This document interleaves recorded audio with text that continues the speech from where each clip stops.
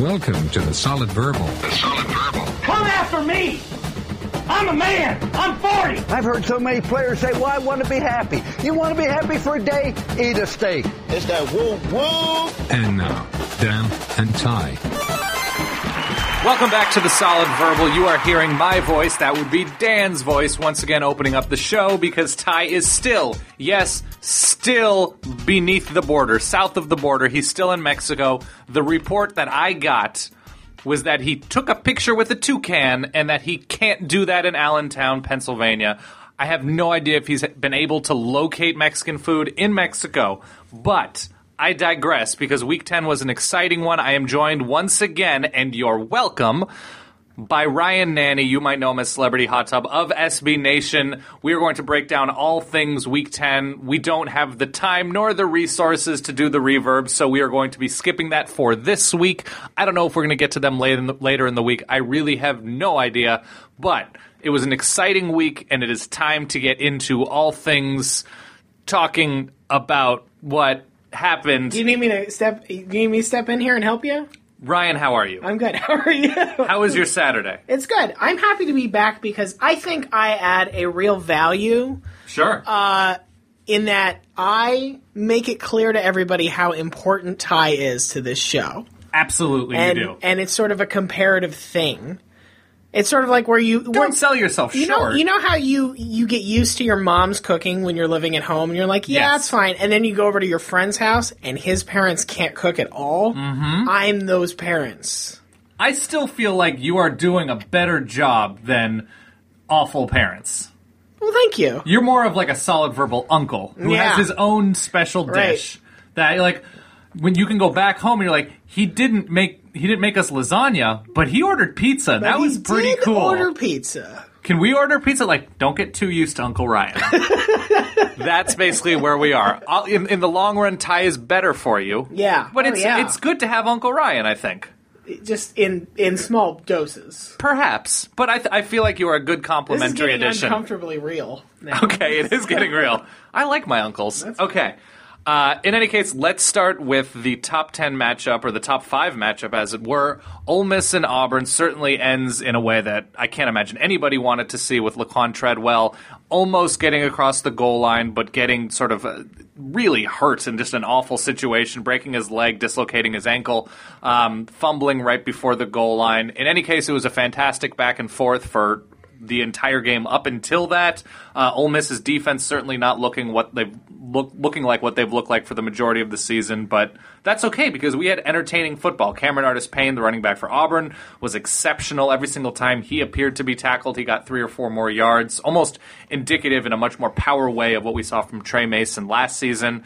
And Bo Wallace did a superb job of not only throwing the ball and running the ball, but spreading the ball out to various receivers. I think Ingram, Sanders, and Treadwell all went over or near 100 yards. Yeah.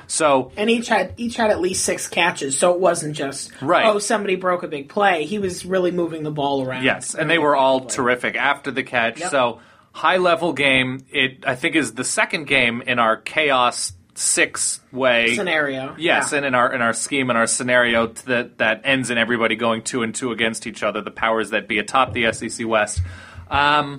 Anything long-term that you are now taking from this other than the fact that Ole Miss may be down their single most talented player, and Auburn now has potentially, that's perhaps and potentially in the same word there. Yeah. Potentially, outside of Oregon's win over Michigan State, the 2 most impressive road wins of the season. Yeah, I think that's right. I think Ole Miss is the effects of playing so many tough early games are starting to show in terms of injuries and in terms of, the defense already had some guys dinged up. Laramie Tunsil missed this game on the offensive side. And it's a tough break, to be perfectly honest. Ole Miss probably should have won this game, but Auburn did Auburn things, and Bo Wallace, as well as he played, made a stupid fumble in the Auburn red zone towards the end of the game that took a points opportunity off the board for Ole Miss. The fumble that they lost with Laquan Treadwell's injury it's unfortunate, but it also is one of those things where you're like, yeah, those are the kind of plays Auburn got last year. This is totally true. This is, and now we are at the point where who does Auburn have in front of them at this point other than the Iron Bowl? I'm putting you on the spot as for your memorization skills. Oh, yeah. If you want me to actually, I can actually look if that's right, because Auburn is a playoff team if it were to start today. Okay, so they've got Texas A&M next. Right. At home. I would not say that's a big hurdle at this point. Absolutely Texas not. A&M struggled against Louisiana Monroe. Yes, they did. They did not score a point in the second half, and they have Georgia the following week. They have Georgia the following week. Now, Georgia will have... Oh, I'm sorry. There's some running back, I believe. Georgia will get back. This is true. Game. They will be a better They'll have team Todd then. Gurley back. They'll be better by then. And you would think the defense has some things to adjust for Georgia. Yes. But, Georgia's the only real potential hurdle that is a road game. But... up to Iron Bowl, you can't imagine that Auburn's not going to be favored by at least 5 points in all of these games? That sounds right. Does that sound right? That sounds right. The interesting thing with Auburn, before we move on, which we must do, is seeing if their defense does get any better, fixes problems that they've had throughout the season. We shall see, but their offense is good enough that they can keep winning. Next, TCU, West Virginia. A game I would say is fair to say was played at a slightly lower level. The cold certainly affected things in Morgantown. TCU wins late 31-30 on a last-second field goal. A relatively sloppy game in terms of turnovers. Trevon Boykin, who there were whispers and murmurs and rumblings that he was supposed to be in a Heisman conversation, looked like the Trevon Boykin of old, which is not a good thing. He does not complete 50% of his passes. B.J. Catalon was good on the ground for TCU. And for West Virginia, it was a very good day defensively. It was an uneven day on offense. They had run the ball really well the week before, and they were fine on the ground against TCU that had been quite good on the ground. Just they don't have the prolific type day. Clint Trick had certainly a disappointing day against a very good TCU defense, but West Virginia had the game in their hands, and TCU needed all 5 of the turnovers that they forced, and every single second of the game to win by a single point. Right, and I think the defense probably should get more credit for TCU than we're giving them at this point. Sure. Because the fact of the matter is they held West Virginia to 30 points at home, a West Virginia offense that is capable of doing things. Yes. They were pretty stout against the run. They did give up a long touchdown run to Dreamius Smith. Yeah. But other than that, I think they came to play much more than the offense did. They did not let TCU down in this game. They held West Virginia to field goals when they needed to at points. They obviously got all these turnovers, and they kept the game close enough that by the time TCU finally got its act together on offense and finally found a little bit of running room, that it wasn't out of reach for them in the way that, say, the Baylor game when they played West Virginia, things, the deficit was too large for Baylor's offense to sort of struggle back against. Both of these teams, of course, in the Big 12, no conference championship game, but they do both play 9 conference games. Both of these teams, I believe, have Kansas State at home coming up. Both West Virginia and TCU. So there's the barometer game. We don't actually need a barometer game because we've seen these teams play head-to-head, but West Virginia is still in very good shape to play in an interesting postseason game. You know who? Yeah, I would not want to be because there's a good chance West Virginia doesn't make a particularly name-brand bowl. Sure. Because let's say they lose to Kansas State. That's an 8-4 season. Great season for this West Virginia team that we did not have a lot of confidence in coming into the season. Yeah. Would you want to be some other 8-4 team from the Pac-12, the SEC, the ACC that gets stuck with this West Virginia team in a bowl game? Playing a particularly complete West Virginia team with Dana Holgorsen given time. We saw what he did against Clemson. That was years ago. Right. But with time, he completely has shredded teams. They'll mess you up. Yes. They will definitely mess you up. Nobody wants to give Mario Alford space. No. That is not a likely option for success. And TCU, they host Kansas State this coming week. They go to Texas on Thanksgiving. They finish with Iowa State. They have Kansas in between there. So they're in pretty good shape. And this was almost, if you look at Auburn, Florida State, and TCU, it was a very squeaky survival weekend. It was. TCU's problem is going to be they're going to get this Kansas State game at home. That's a marquee matchup. Kansas State is going to be pretty highly ranked I would assume, in the playoff committee's poll by the time that game comes to be. But after that, they have a super weak slate. And I think this is going to be this could be one of those situations where they don't play anybody terribly interesting down the stretch. They don't get a conference championship game. And there is a possibility that they sort of get forgotten about because they're not playing a marquee game late November, early December that gets the committee's attention, whereas Florida State may be playing a one-loss Duke team in the ACC championship game and blowing them out. Pac-12 championship game may end up being a one-loss Arizona State team. It's tough because there's nothing they can do about it. Right. But it is, I think, why the Big 12, you continue to hear rumblings that they are looking to expand.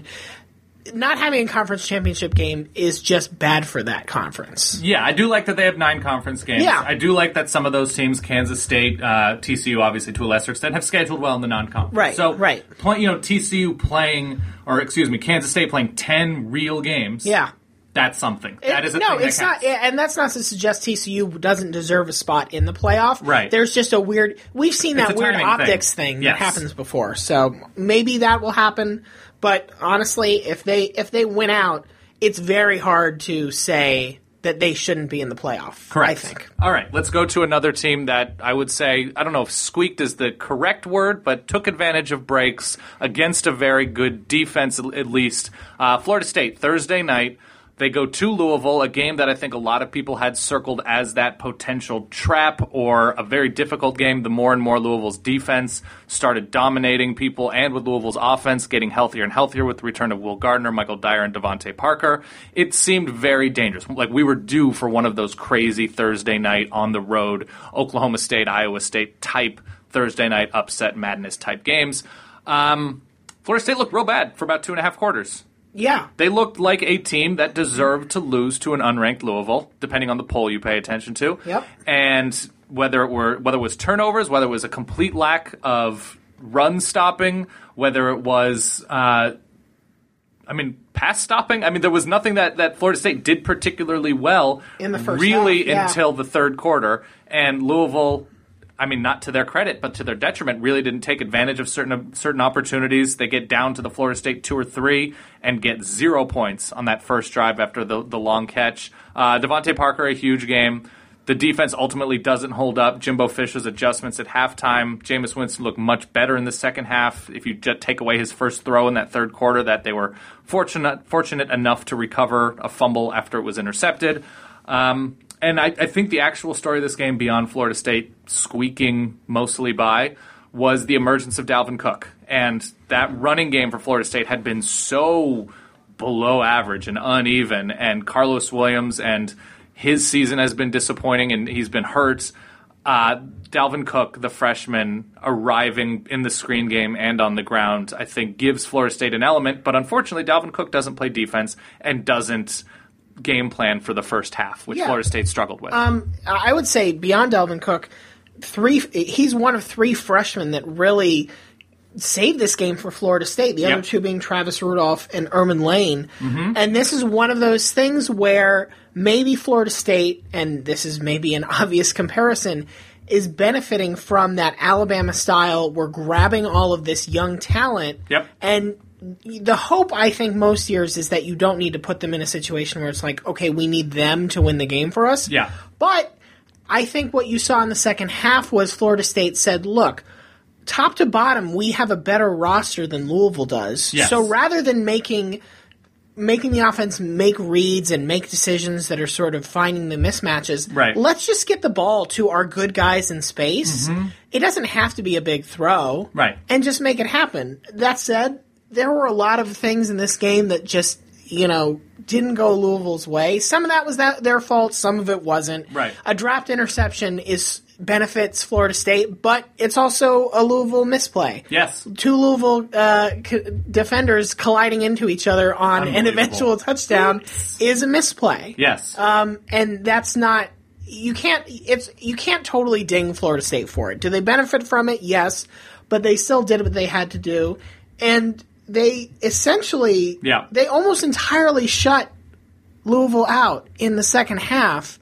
And that was I think that was to me more impressive than the offensive adjustments, because the offensive adjustments were about stop making mistakes. Correct. The defensive adjustments were force Louisville to pass and don't let them beat you doing it. And that's basically what they did. Yep. This all sounds totally reasonable. Yeah, Florida State in a position now. They have 4, I wouldn't call them tricky games left, but they have 4 games that will test various strengths and weaknesses in Virginia, Miami, Boston College, and of course a Florida team who, and we'll get into this in a couple of games, but a Florida team, if nothing else, they play above average defense and they run the ball. Yeah. And they certainly have the athletes on defense, and you can run on Florida State, as we saw Michael Dyer do. That said, that's sort of Louisville, Miami, Florida. They all sort of fit that same mold. They can play good defense. Yes. They can run the ball a little bit. But do you have the depth and do you have the ability to adjust? Right. I would say, if we were to put together a super team of Miami, Louisville, and Florida, they'd stand a pretty good chance. Yeah, I think they cover. Yeah, they would cover that game. Fair enough. All right, let's go out west, because this is a game that I know people that follow Pac-12 football, especially people that follow Oregon football these past couple of seasons, were looking forward to, with Marcus Mariota getting Stanford at home once again. A Stanford team that has lost a lot on defense and really on offense when you look at the loss of Tyler Gaffney and some offensive linemen. Oregon blows the doors off of Stanford. Lock of the week. You did call this. I mean, several of my other picks were very wrong. Poor. But this one locked it up. And you know what? I retire from Lock of the Week undefeated. With a perfect record. Yes, you do. Take that. Quickly, the thing that made the difference this year for Oregon more than anything was health. Marcus Mariota had 2 working knees, and you saw that early with him. 3rd and 5, he scrambles for 7. And those are the types of things that he was not able to do last season. The offensive line wasn't particularly good last season. It was this year. And they had the advantage of not facing Trent Murphy, Shane Skove, Derek Mason, sort of making adjustments against this Oregon spread, and Marcus Mariota's ability to step into throws that he wasn't able to do last year. We saw him short-arm Josh Huff. This year, different story, especially with the addition of Royce Freeman, giving them that physical back. He was fantastic both on the ground, through the air, and throwing blocks. He was great in pass protection, picking up blocks. Oregon's receivers were good, and Mariota actually missed some throws that were uncharacteristic, some guppies. And Stanford on offense, Kevin Hogan wasn't bad. He extended plays. He threw, I want to say he threw a couple of picks, but Stanford wasn't bad on 3rd down. They just, in big moments, did not come through. On big 3rd downs, they didn't convert. They settled for field goals early. If you're going to beat an Oregon team who is rolling offensively early, it's got to be 6 and not 3. And Stanford was not able to do that. Oregon, to their credit, this is a Stanford defense that had been a top 5 scoring and total defense team. They completely laid them to waste. Through the air, on the ground, everything. Honestly, I think the story on Stanford this season is pretty simple. They beat the bad teams and they lose to the good teams. Yeah. They lost to USC, Notre Dame, Arizona State, and Oregon. Yes. And all good teams. Everybody else they've beaten, except for maybe USC. USC's fine. But everybody else they've beaten is not going to go to a bowl game, almost assuredly. Oh, okay. Stanford might not even go to a bowl game. They're sitting on 5 wins right now. They have Utah at home. Yep. They have big game against Cal. Yeah, who can move the ball. And they have UCLA on the road. They have to win one of those games. And it's not hard. I'm not saying they definitely won't. But if you told me, they lose a close one to Utah, Cal plays above their level because it's a rivalry game. Yep. And then a rejuvenated UCLA takes them out at home. Like, that's not impossible. And that would be, it's already a bad year for Stanford. Right. It's possible it gets worse from here. It is a big attrition year with what they lost on defense. In the last 2 years, they've lost Pep Hamilton, they lost Derek Mason. There's only so much you can do to remain a 10-11 win team. Absolutely. When you are not 2-3 deep with blue chippers everywhere. When Stanford is a very talented team, but that's a tough task. They're a 500 team this year. Right. That's what they are. And they're not running a particularly creative brand of offense that they can plug and play with speed, and they don't fool teams. They're very deliberate about what they do. Yeah. And so when that one thing doesn't work, they struggle to adjust. Yep. All right, fair enough. So Oregon moves on. I would say probably appears to be a top 4 team. Yeah, I think so right now. The resume's pretty good. It didn't help that Arizona kind of looked crummy yesterday. This is true. But overall, there's not a great case to put anybody else above. They've now blown out both Rose Bowl teams from last season. So there's only so much you can do when people have the Michigan State game and the Stanford game circled, and they kill both of them. They score in the 40s. So that's that game. Utah ASU, a game very different. We'll stay out on the West Coast. Very, very different offensively from Oregon and their performance against Stanford. ASU does not have a very good day against the Utah defense because nobody really does. And that's to be expected, but Taylor Kelly was particularly below average. And Utah certainly missed Drez Anderson, their leading receiver. They give it to Devontae Booker a good amount. His numbers look fine, but he carried it too much. He wasn't terribly efficient with the ball. And Travis Wilson did not have a good day on the road. And it goes to overtime, and at the end, Utah can only win so many close games, and ASU takes this. Yeah, I mean, Arizona State's defense coming into the season, certainly, and definitely after that thrashing they got earlier in the season against UCLA, was a big question mark. But for whatever reason, whether it's because Arizona State's improved over the course of the season or it's because Utah is just a very vanilla offense, their defense definitely bailed them out. They held Utah to 241 yards overall. Yep. Basically couldn't run the ball, definitely couldn't pass the ball. Mm-hmm. And I still don't have a great read on this Arizona State team, to be perfectly honest. Yeah, and Arizona State, as much as they are difficult to read, they need the Hail Mary to beat USC. They blow out UCLA. They treat Stanford like Stanford should be treated at this point. They win by a couple of touchdowns there. They beat Washington easily. I think they only gave up 3 points offensively to Washington. They finished with Notre Dame, which is going to be enormous. And they should be able to move the ball against Notre Dame, which is an interesting wrinkle with what we've seen, or lack thereof, from Notre Dame. And then Oregon State, Washington State, Arizona, 3 teams that certainly did not acquit themselves for various reasons. Washington State's is the most unfortunate with their loss of Connor Halliday. Arizona State, if they can get by Notre Dame, appears to be in the South driving seat. Yeah, absolutely. And that obviously does not affect the Pac-12 South. Yeah, Notre Dame. that's the thing. I just don't know. It's. I have such a bad read on this team. Maybe they are finding themselves as the season goes on, but yeah, I got nothing. I got nothing, Dan. All right, fair enough. See, this is why you need Ty. I know. There's so many reasons I need Ty, because you don't have hilarious stories about Mexican food and... No, because if I went to Mexico, I would just eat Mexican food. Weird. It can't be that hard to find. He told me he had fire sauce. I don't even know what that means. I guess he went to a Taco Bell. That's fine. He went to a Taco Bell. Let's talk Florida, Georgia. Let's do it. You don't need to look at any notes for this. No. Florida throws precisely how many passes in a rout of Georgia? 6. Seis, as they say. Seis and down Mexico way. Mexico way.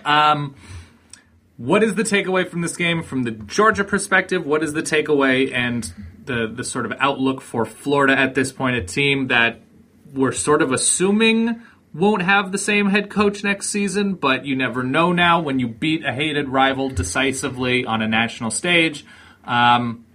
Is this a Florida team that should be considered dangerous for the remaining talented teams they have? I think this Florida team was considered dangerous in some sense for most of this year, just because they can play defense. Mm-hmm. They have Dante Fowler, who gets to the quarterback really, really well. They have Vernon Hargraves, who is a talented cornerback you can leave on an island. Yep. Combine those two factors, and you can make life very difficult for an opposing offense. The issue was always Florida, had to do that thing where they had the ball. Yes. And Will Muschamp himself admitted that this let's only throw 6 passes and run the ball a million times is not a strategy that's going to work the rest of the year. Correct. But it did work against Georgia, and it worked. I mean, if you walk away from this game with a strong opinion, I would probably say it would be negative about Georgia rather than positive about Florida at this point. Florida's too up and down. Florida hasn't shown the ability to really turn a corner meaningfully. Their inconsistency is baffling. Yeah. Like, they're able to move the ball against... How many offensive coordinators in 3 years? Is it 3 separate in 3 years? It's 3 and 4 years. 3 and 4, because Charlie Weiss was the first year. Correct. Yeah. Yes. But Georgia, I just don't know what you say about this team that has looked so good in key. They go on the road, Even without Gurley. shut out Missouri. Yep. They look really good against an Arkansas team that we all think is going to be a trap game for them. Right.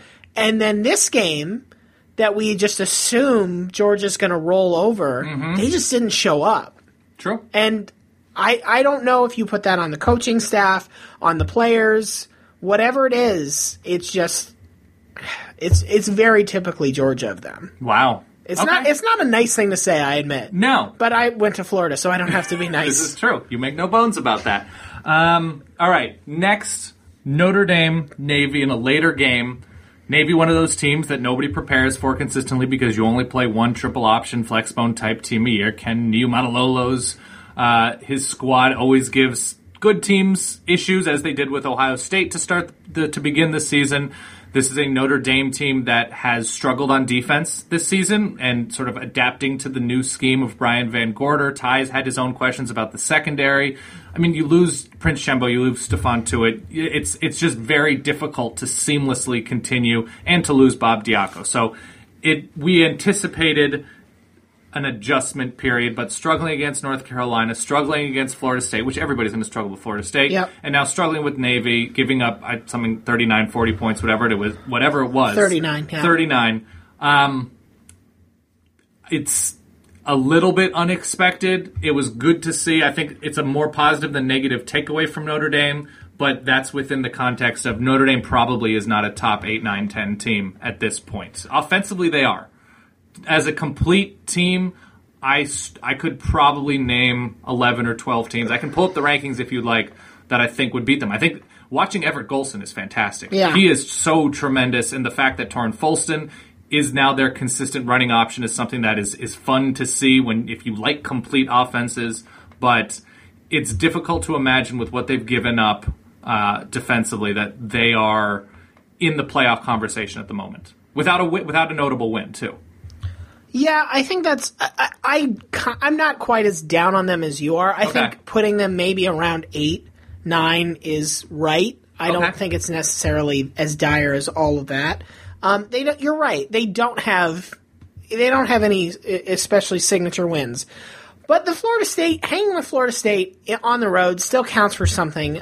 I don't think it counts for as much as Notre Dame fans want it to count, but I think it is one of those factors that makes you say that's why they belong top 8, top 9, and not down in like 13, 14 land. Sure. Okay. I mean, I'm open to that.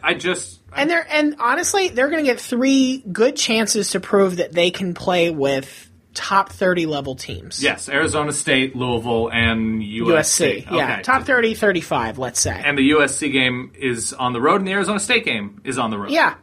So they are going to have a chance to build their resume towards the end of the season. It might be too little too late, to be perfectly honest. If they comfortably beat Arizona State, at this point, you have to consider them to be a very good team that can hang with anybody. Part of the problem is that they are so dependent on everybody else that they've already played looking at least competent. And so many of them don't. UNC had a terrible week. Syracuse didn't look good. Stanford didn't look good. And so, again, it's one of those things it's hard to blame Notre Dame for, but they have all of these teams on their schedule that at the beginning of the season, you maybe say, okay, those are like a bunch of bowl teams that they're looking at, and they've all just collapsed badly. True. Yeah, and Notre Dame will be compared against teams that they've both played and that they have common opponents with. Right. So with Notre Dame and Florida State, common opponent of Louisville, and they've played each other. Right. Notre Dame and Oregon, common opponent Syracuse Stanford. as well. Syracuse as well, correct. So it's something to consider. Notre Dame is a very, very good team. Yeah. 40 to Navy, 40 to North Carolina. Yeah, I mean, they don't show the consistency you would like to see to be in the conversation around maybe the just missed out at this point. But if they can keep winning, that might be irrelevant. All right, let's continue to jump around. Number 1 team in the land, Mississippi State, and this was an interesting point brought up by our friend Roger Sherman, where we naturally gravitate towards rooting for an underdog, and Mississippi State as the number 1 team is an underdog story. So it's not fun to root against Mississippi State as the number one team. We want to see Mississippi State at their highest level when they get to the Egg Bowl, when they get to Alabama, whatever, when the meat of their schedule at the end of the season. Who do they have? They have Alabama, Ole Miss, and then Vandy really, and nobody. Really it. Yeah, that's it. Yeah. So we want to see Mississippi State in or around that position. Mississippi State struggles offensively against an Arkansas team that has not been that good defensively, save for the Alabama game, which was a very nice performance. And Dak Prescott, while the yardage was there, was a little bit sloppier than we're used to from him. These past couple weeks, he hasn't been the cleanest. Threw 2 picks. Throws a couple of picks. They only score 17. We're used to them scoring a lot more. And it's the second straight week where they've had, I would say, and we're now talking about Mississippi State in the context of being a top 5 team, if not number 1. They should be held to a higher standard, and barely getting by Kentucky and barely getting by Arkansas is not necessarily the most impressive way to be the number 1 team in the country. No, it's not. It's not comforting because they came off this 3-game streak, LSU, Texas A&M, Auburn, where they won all of those games decisively. Right. Granted, LSU clawed back, but over the course of the whole game, you said, yeah, Mississippi State won that game. And these last 2 have been much dicier against much lesser opponents. They will... I think the Alabama game is looming as a very, very troublesome thing for them. Yeah. Where is that game? That's in Tuscaloosa. It's in Tuscaloosa. There is a possibility that Alabama wins that game by 31. I don't think it's quite that bad. I don't know if it's that but dire, there is a possibility Alabama wins that game by 17. Yeah. Where Mississippi State gets into a hole early and can't climb out of it. That said, they are going to get... That's 2 weeks away. They have UT Martin before then, so they will get the chance to sort of fix some things. But it is a little weird. What is a little weird is I think it's normal to see a team like Mississippi State struggle against Arkansas for a half. And what you want to see is that team that can turn around in the second half and say, all right, we're turning on the afterburners, and now we're killing making you. adjustments. Dan Mullen, but Arkansas had a chance to send this game to overtime. They did. Threw a pick in the end zone. Yes, they did. Not great. Not great right now. Not great, Bob. Are you gonna, if you had to seed the playoff today, are you giving the 1 spot to Mississippi State or Florida State, and why? I'm giving it to Florida State. And I'm not confident in that answer, but I'm giving it to Florida State because of, at this point, Clemson, Louisville, Notre Dame. Okay. And Mississippi State, we're pointing to LSU, Auburn. And LSU has been an up-and-down team. They're looking better and better. Right. They look like a top 15 team at the moment. And Auburn looks like a top 5 team. But I don't just count good wins and good losses. I count bad wins and bad losses. And Mississippi State's all of their wins have not been good.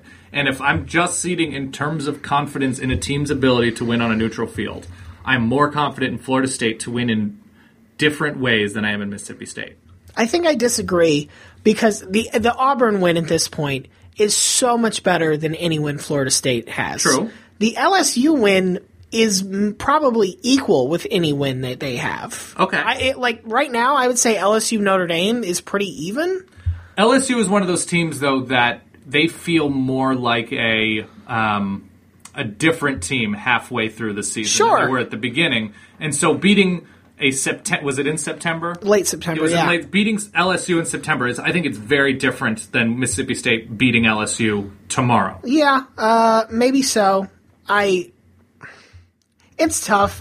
Florida State certainly has a little bit better out-of-conference schedule, beating Oklahoma State and Mississippi State didn't. And they still have Florida. Right, and Mississippi State didn't play anybody, so it's a tough decision. So now just eye test-wise, Florida State and Mississippi State. If you had a $100 bill in your wallet right now, and it was, I don't know, what would that spread be? For Florida State, on Mississippi a neutral State. field? On a neutral field, I would say it's like 4.5 Florida State. Florida State, yeah, 2.5 I to think 8, that's somewhere right. under 5. Yeah, I think that's right. Yeah. Where are you betting? Where are you gambling? Ooh, I would probably go Florida State at this point. Okay. The difference is that Florida, and this is weird because this is the thing that we don't like about Florida State. Florida State has proven that they can face a deficit and come back from it. Right. And Mississippi State, They're built to sit on is leads. built to take the lead, and you saw that record. I don't remember what exactly it was. Dan Mullen, when he doesn't have the lead at halftime, Right. It's not impressive. Nope. I think this is only maybe the second or third game he's won at Mississippi State. He was 3-24 at halftime yesterday. So right. I guess now he's So 4-24. He's 4-24, and that's really worrisome. No, it's not the best. And you couple that with the fact that Jimbo has looked so good. And maybe I'm giving him too much. I'm going to sneeze, right? I'm going to sneeze soon. Okay. I don't know when. I'm just putting that out there now. We'll see if it comes to fruition. All right, fair enough. I think we're relatively on the same page. An ugly late game, just because it happens, and that's when the Pac-12 plays. UCLA, Arizona. Another matchup between ranked teams. Arizona with I didn't mention this earlier in the show, and I should have one of the best wins of the season, going to Autzen and beating what now looks to be a very, very good Oregon team. And UCLA, certainly with the talent to be a top 10 team, hasn't had the results that look like a top 10 team. But after a shaky first half, they get by Arizona. They make Anu Solomon look real bad. And they have the defensive talent that should make nearly everybody on their schedule look similarly, and they haven't. This week they do. They shut out Arizona in the second half. I think it was something like 7-3. Anu Solomon's like something like 18 of 50 in this game. Yeah. And UCLA's front seven, after Jim Mora was very visibly and audibly upset after the Colorado game, look to have turned like 3 to 4 corners. Yeah. I think so. I was very down on UCLA when we talked in our earlier podcast. I think they proved me right and wrong. The wrong was on the defensive side of the ball because they got a lot of pressure on Anu Solomon. They were hitting receivers really hard, so hard that Austin Hill was knocked out of the game on what probably should have been a penalty, but it wasn't called. On offense, though, they are still the Brett Hundley and Jordan Payton show. Yes, they are. They threw for 189 yards. 119 of them went to Jordan Payton. They ran for 271 yards. 131 of those went to Brett Hundley. Okay. Like it's Paul Perkins had gotten better these past couple weeks, and he's still doing things. He's providing some spell for them, but it's like your running back shouldn't really be the spell for your running back. Yeah, you really would like to see a third option, whether it's a tight end or another running back or another wide receiver. Yep, it worked, and it's a great win for UCLA when they really, really needed it. When I think people were doubting them most. But I think the offense is still very much... I'm not really sold on the offense yet. Okay, that's fair. And that's your... Brett Hundley's great. I don't want to say that he's not. That's Noel Mazzone. It's like, you're not sold on Noel Mazzone. That's the actual reaction at this point. That's a big club. Yeah. But it's good because we get a bulk discount on the jackets. God, I would like a jacket. I would like that. All right, quickly going around the country, things that I don't think are worth us delving too far into, but Kansas State looks as good as we think they are against a struggling Oklahoma State team, particularly on offense. Dax Garman struggles. Jake Waters has a nice game. Baylor finally gets into the rhythm that they've been used to these past couple of seasons, getting by Kansas very comfortably, 60-14. Nebraska, Amir Abdullah's hurt, which is the big deal in that game, but they sounds like he's going to be okay. He will be okay, but they lay waste to, I like that phrase, lay waste to Purdue at home.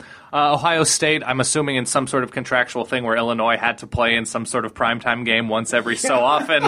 Ohio State just kills Illinois. I appreciate that was a primetime game, though, because it was like, hey, America's remotes, we know you've had it rough. Yes. We're going to make life easier for you. You've been watching too much ABC, so we're going to give you a break.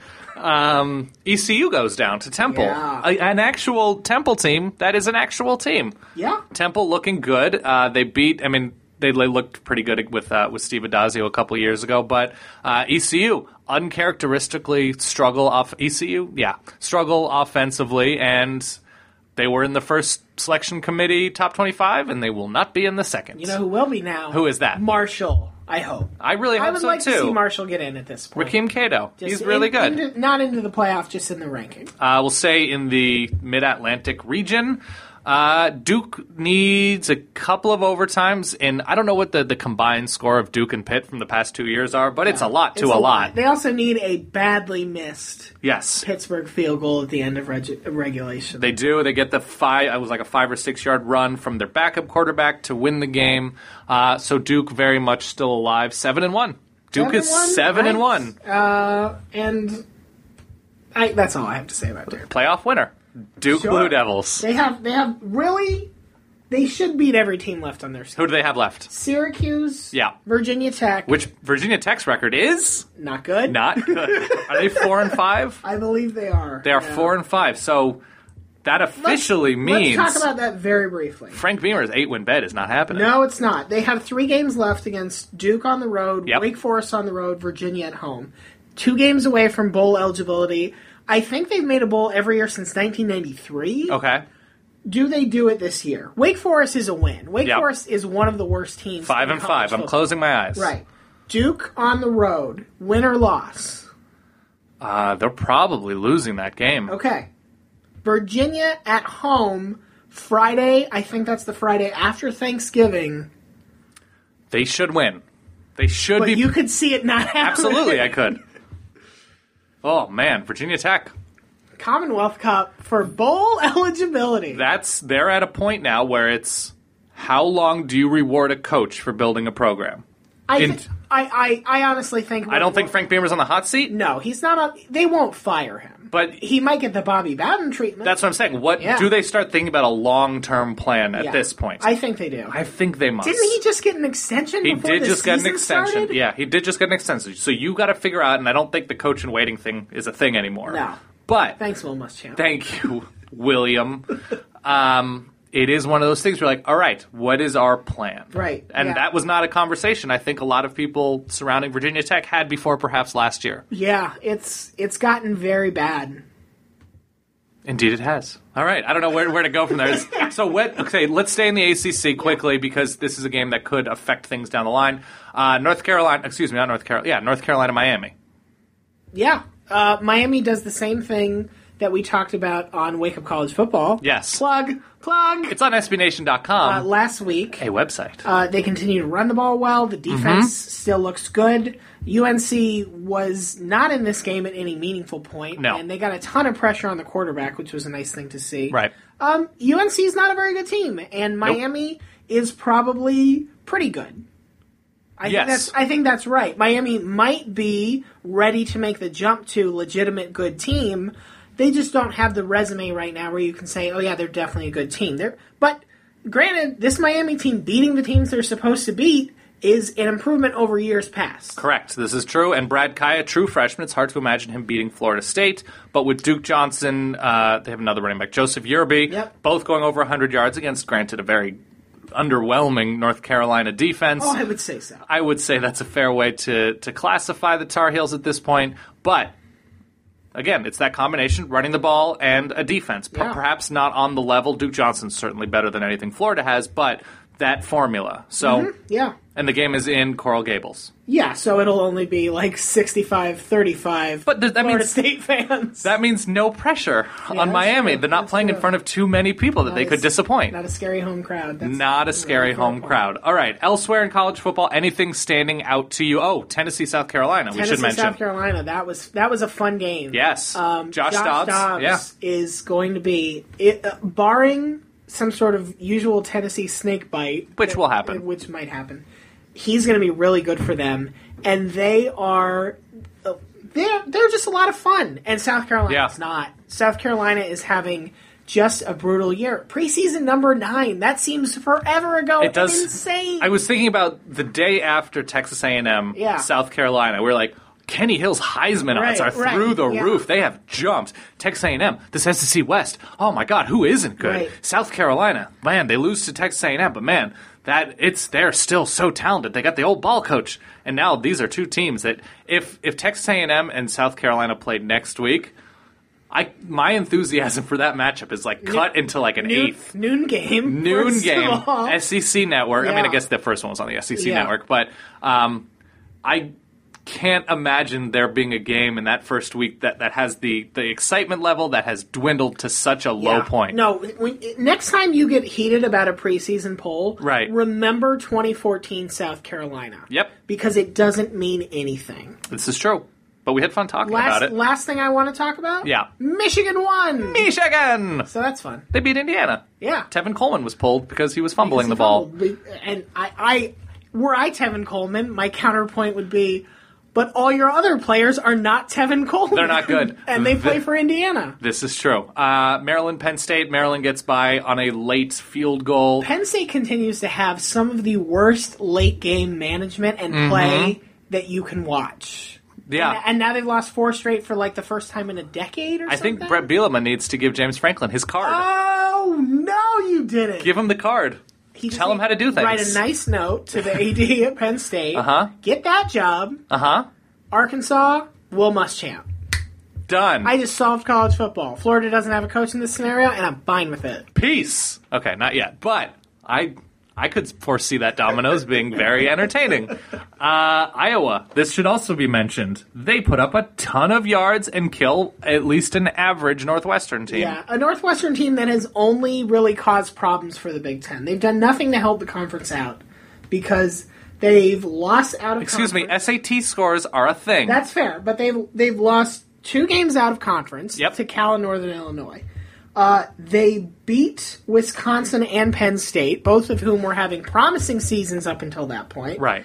And they've lost 3 straight games. And now they get to play the aforementioned Michigan Wolverines next week in a game that I will not watch.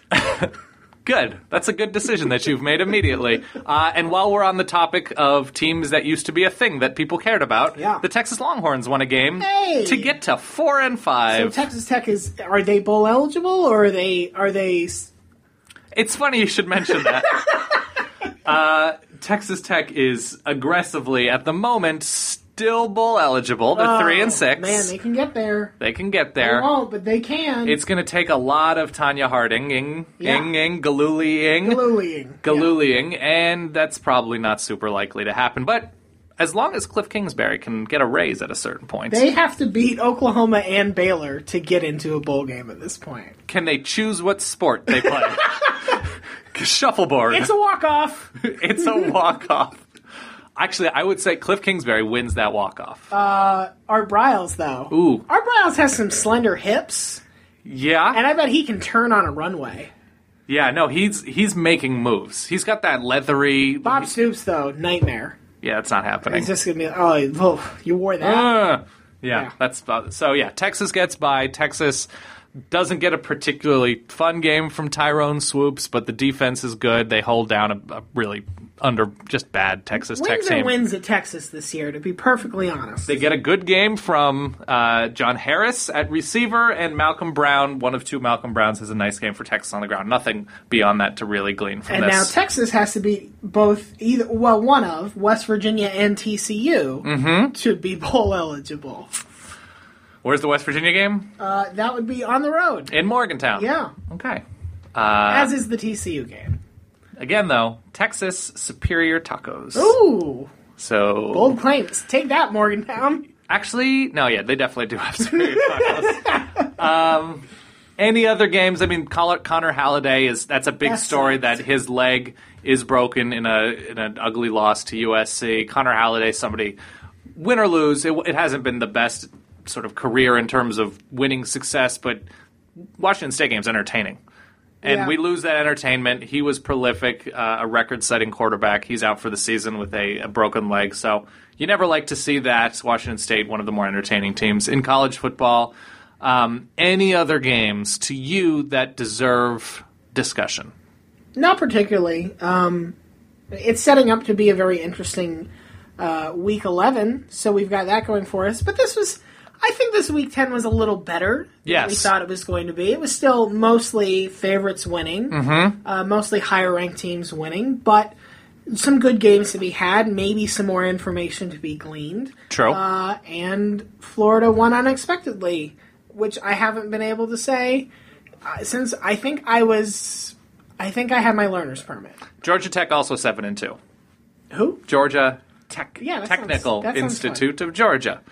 Honestly, Yeah. Florida's game against Georgia felt like the kind of game Georgia Tech wants to play against Georgia. Yes, it is. Except because they're Georgia Tech, they would blow like a 25-point lead and lose. By the way, Georgia Tech finishes with NC State, which is a nice matchup. NC State got its first conference win under Dave Doran. That first step. That's something. First step. Yeah.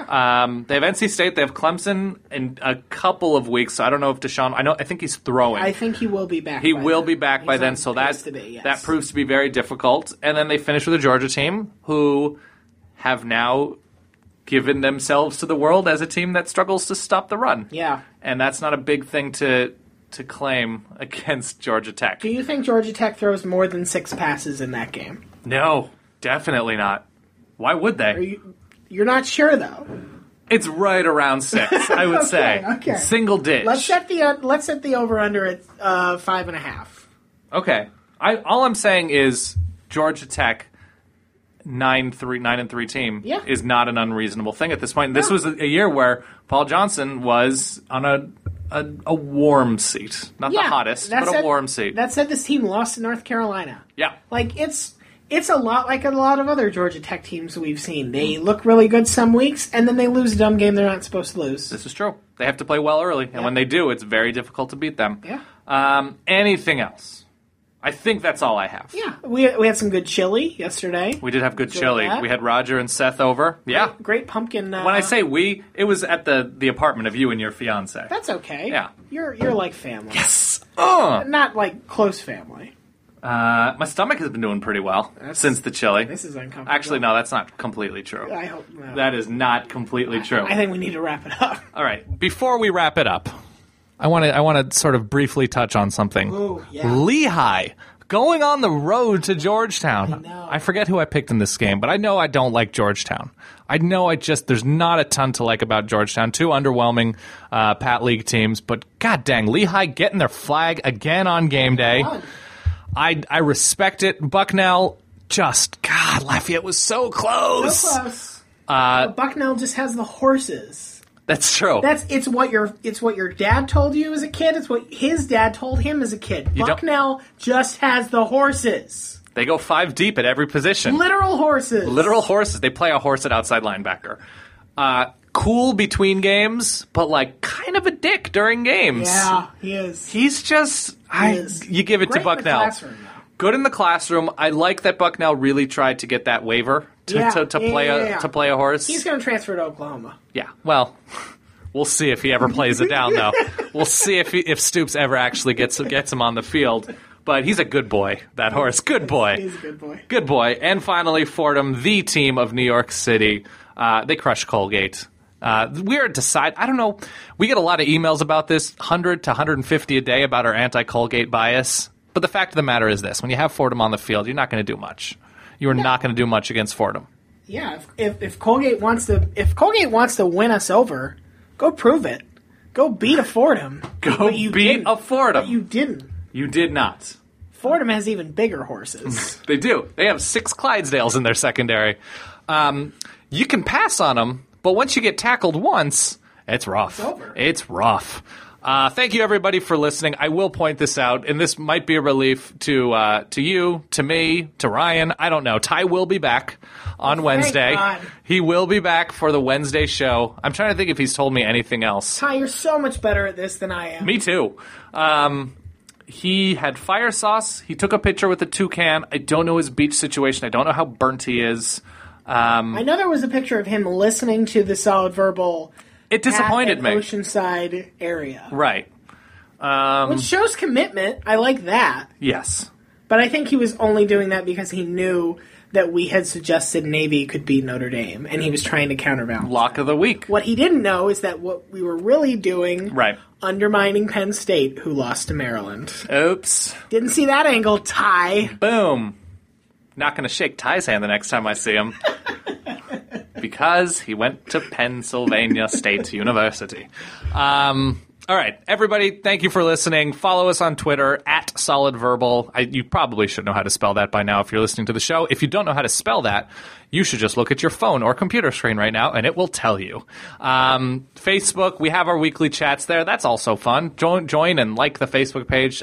Do you join a Facebook? You like a Facebook page. Check us out on FanCred. I don't know what. Email us at solidverbal@gmail.com if you like emailing. We don't have we don't have a post office box. But if you ask me nicely, I will give you Ty's home address. I think those are all the important ways to contact us. Thank you very much for listening. Oh, I have a few people I'd like to shout out because they are particularly heroic in their ability to share the show. TP Grant, Stephen Godfrey, who used to have long hair. Stephen Godfrey used to have long hair, no longer does. He's soft.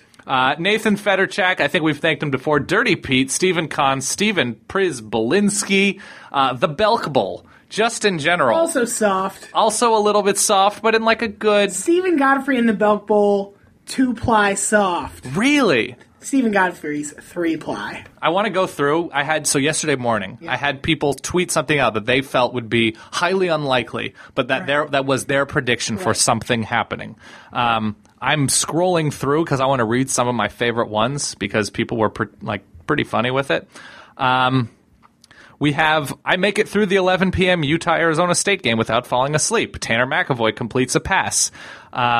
You could be named the interim head coach at Florida. Northwestern comes back. Ty eats a taco. Somebody dies of SEC bias. Mark May curses Duke on air. Iowa scores 38 points in a half, which actually did happen. Bo Wallace doesn't throw an interception. UCLA 66, Arizona 10. That was not super accurate. Virginia Tech football offense happens. Unfortunately, we did not see that. TCU West Virginia under 35 total points. Did not see that.